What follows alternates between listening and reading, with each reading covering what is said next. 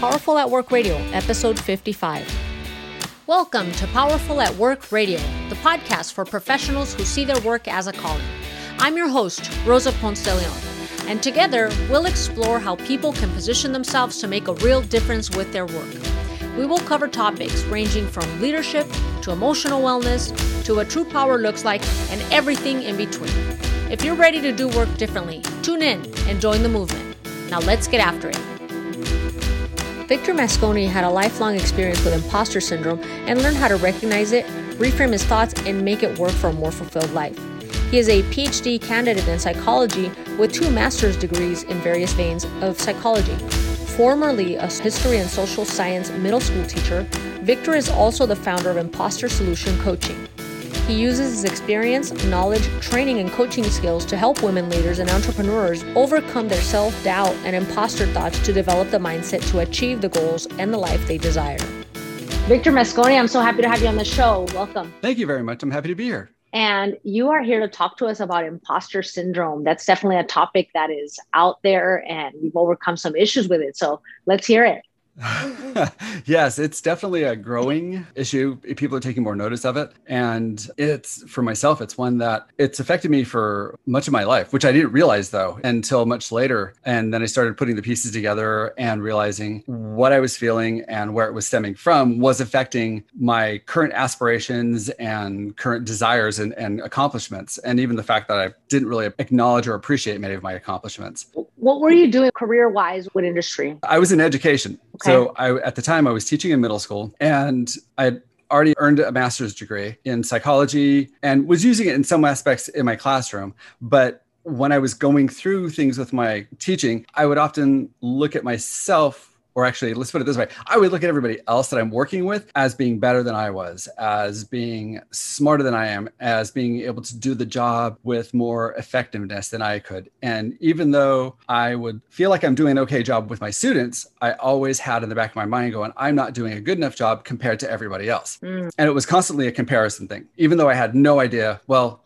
I had some idea of what they were doing in their class, but the dynamic of students and how their own teaching style was, it wasn't the same as mine, yet it was constantly in my head that I wasn't up to their level. And I would work harder on a lot of the projects that I would do, creating lesson plans, grading, trying to help give guidance to students. I was trying to make sure that I was trying to cover all the different bases that I could to prove my worth in a way. I even was department head of our social studies department for several years, again, thinking, okay, see, this will show it. But at the same time, I could sit there, be the department chair and think any one of these could be doing a better job. They're going to do a better job. They're going to see I'm not good enough at this job and they're not going to want me to do this job. And then after the end of the first year, they're like, hey, yeah, you did a great job. We want you around. We do it again. It's totally cool. We love it. And in my head, I'm thinking, okay, they're only saying that because they don't want to do it, not because I'm doing a good job. And that's just it. With imposter syndrome, you find justifications for whatever you're doing. You find reasons you aren't good enough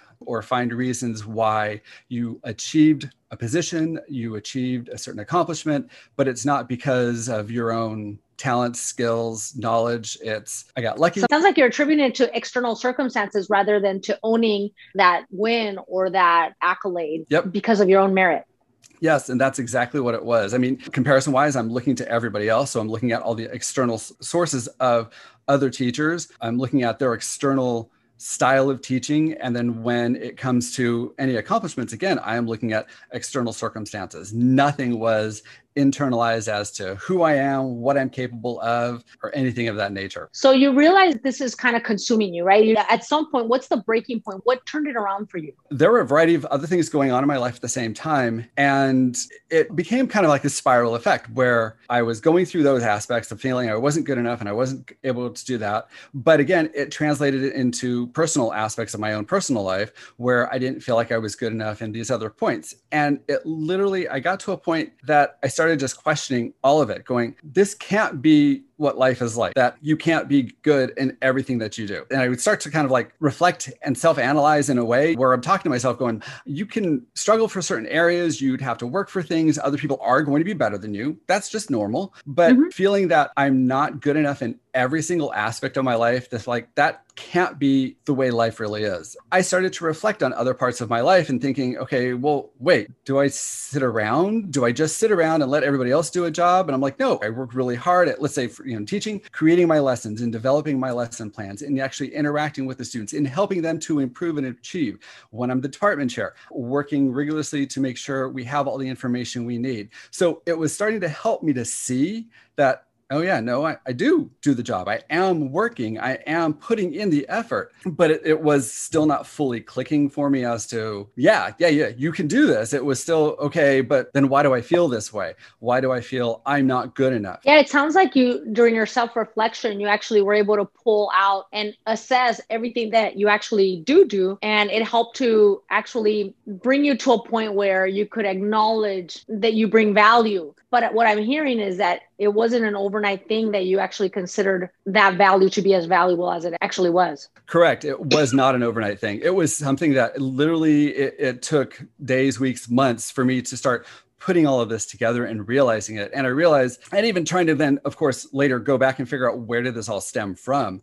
But it was a continual process. It wasn't something that was just a aha moment, boom, that's it. I understand now and let's move on. It was this growing process of me trying to figure out, well, wait, what's going on? Why do I feel this way? And trying to put all the pieces together. Because when you have imposter syndrome, you can start seeing these pieces and start seeing things like, oh, okay, I see it. But additional stress, other words from other people can throw you back several steps. And so all of a sudden you're like, okay, no, I must be just making that up. Maybe it's just in my mind that I see that I'm actually working hard, but really in true reality, no, I'm not doing a good enough job. And so it became this constant struggle of justifying it or understanding what was truly the reality. Yeah, you're describing a process of shedding an old pattern of behavior where it's very ingrained and it's very natural and it's your identity at this point. And you're then having to transition into someone new. And so that in-between space sounds like it's the most confusing because you're not here, but you're not back there. And like, who am I? And yes. I think anytime we've experienced that in our lives,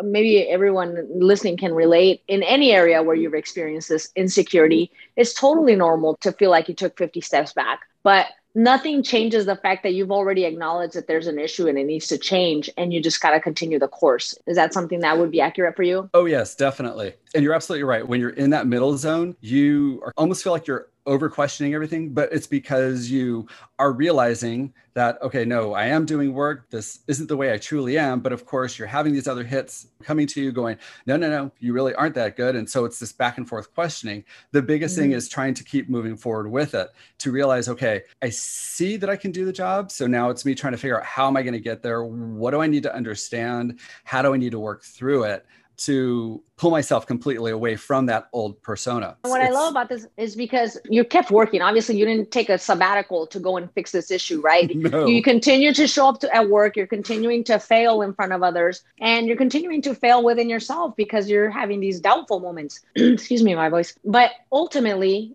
staying the course, where did that get you? It got me to actually a better understanding of who I am, and that I actually was not only capable, but that I have skills, that I am worthy, good enough, good person, and that I actually can do the job and do it well. Not like everybody else. It's not a comparison. And that was the next part that I realized.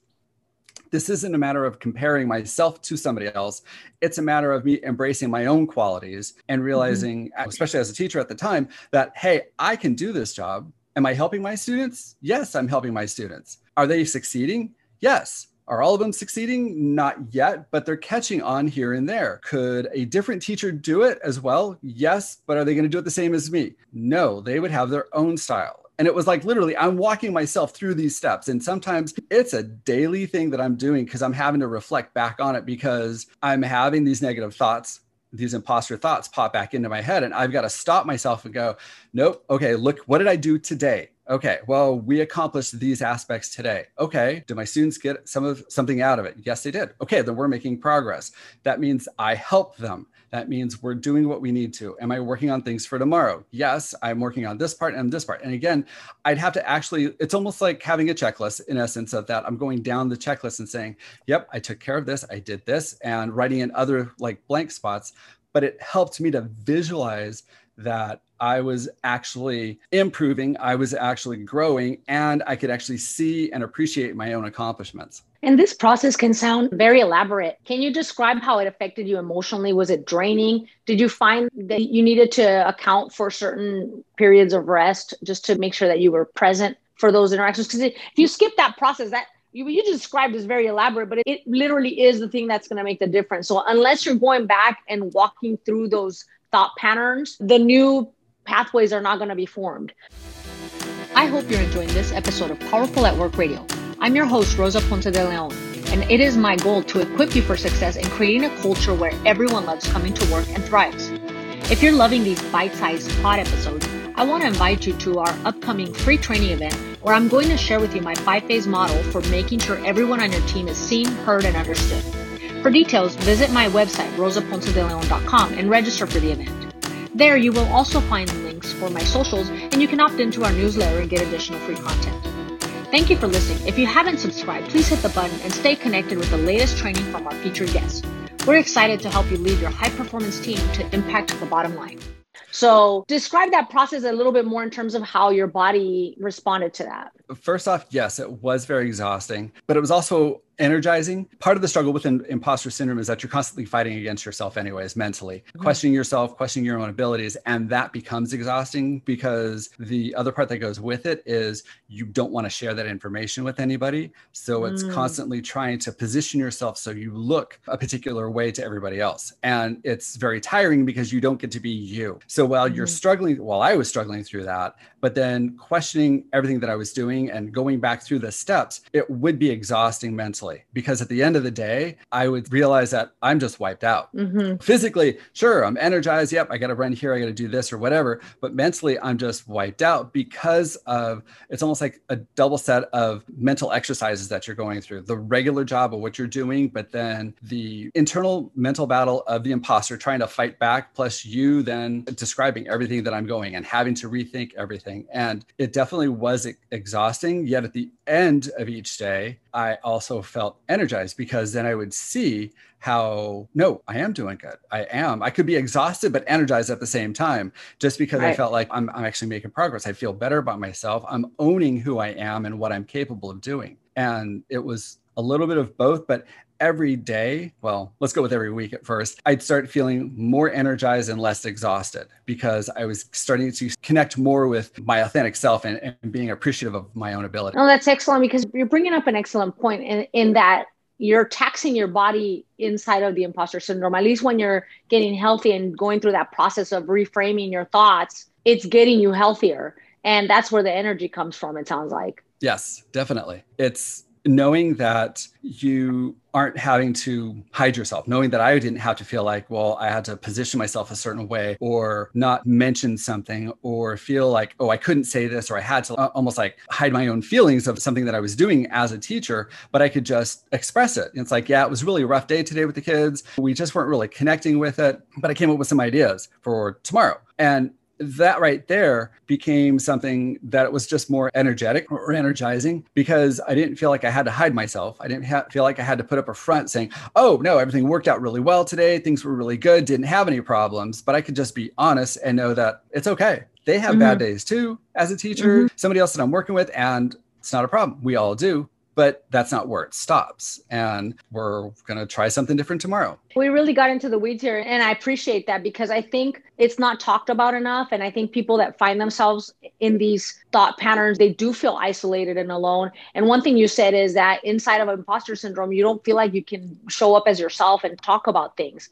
So you talking about things in our show today helps us to get that conversation going for people who are struggling with this and to say that this is normal and that there is a way. Oh, completely. Definitely. It's very important. And that's one of the things too with it is if there is that one person you feel you can talk with, to share it with them and to let them know what you're feeling. And it's not so that other person can just go, oh, no, you're totally fine, you're doing good, because that never helps the imposter, the person feeling those imposter thoughts, but to actually listen to you and help you then reflect. Even if they toss a few questions, well, okay, what did you do today? How did you work it today? What do you see at the end of your day? It helps you when you're struggling with those imposter thoughts to kind of trigger your own brain, like, oh, wait, that's right, I did do that. I did connect with that. I was able to improve on that. Or yeah, I'm working on that in the next couple of days. So it's really big. The biggest thing is to stop hiding it and holding it in and start to actually share with somebody you feel that you can talk with and connect with in that fashion. That's huge that you say that, because sometimes if you're on the other side of it, you do want to empathize or make the person feel better or reassure them. But in reality, that facilitation that you mentioned is the key,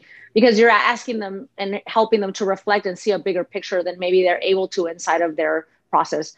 So that's really key for any supervisor that's listening or business owner that might have a very talented individual that has a hard time and might be struggling with this. This is something that we can definitely support that change and that transition for that person. Yes, definitely. Because as I was saying earlier, when we were talking about it, is when we look for these external reasons, if you have that supervisor who says, no, you're really great, you're doing it out there, I see you working hard every day. As a person struggling with imposter syndrome, you're going to sit there going, yeah, but they're my boss. They're saying that to encourage. Right. They're trying to do that because they don't want to go through the hiring process for somebody else. So already the person struggling with imposter syndrome, you're discounting it. Even though that supervisor could be truly sincere and helpful and supportive, you're already discounting it. But if the supervisor can ask the questions, you're right, and just say, well, okay, what did you accomplish today? It gets you to think back on, oh, well, I did this and I did that. And it helps that person struggling or experiencing imposter syndrome to actually reflect back on their day. And that makes a big world of difference, because that's when they start internalizing their accomplishments and achievements, which is what you want to get to. Yeah. And I think sometimes as leaders, we aren't as good as making people feel seen. And I think that's what's happening in that reflection part is like, hey, did you notice when you did this that it was really good? And maybe they hadn't noticed, but you noticed. And I think that can facilitate that change in thought pattern. Oh, yes, definitely. And because, like you said, it's getting them to see it. So even if they said, hey, when I was watching you work on this today, I saw you get this done. I saw you take care of it this way. Did you notice that? And you're right. Yeah. Much of the time when I'm working on things, I don't really pay attention to it. I'm just working on what I'm doing because it's what I know to do. It's that next thought of what I feel like I should be doing, but it's never that reflective thought of like, oh, hey, I did that and that worked out really well today. That never connects. But yes, when you have that supervisor, that manager go, hey, I saw that. Did you notice that? Is that wonderful reflective moment. Awesome. Thank you for that. I think we're getting ready to wrap up here and have some closing thoughts. But ultimately, for anyone listening who either has a person on the team that is struggling with imposter syndrome, or if you're listening and you're struggling with it, stay the course and definitely do the work, put in the work of reframing your thoughts, of stepping back, and of looking at the big picture, because no one lacks value. No, that's very true. And that's just it. You have to be able to start internalizing your own value and recognizing it. And the best way to do that is to, as you said, keep the pace going, keep yourself moving forward with it, and start reflecting on what you're doing and appreciating those small accomplishments, big accomplishments. You're the one that helped to create those. And that's a really big thing to start recognizing. Absolutely. Victor, thank you so much. For our listeners who want to connect with you, what's the best way to do that? They can do it two ways. They could go to my website, which would be victormoss.com, or they could go on Instagram, and mine is Doc Moss Inspired. Awesome. We'll have that in the show notes for you. Thank you so much, Victor. We really appreciate having you. I greatly appreciate it. Thank you very much. Thanks for listening to Powerful at Work Radio. If you subscribe now, you're going to hear weekly teachings to shift your perspective on how to thrive in the workplace, and stories from experts and career professionals who are daring to do work differently. And we want to invite you to the conversation. Please subscribe to this podcast.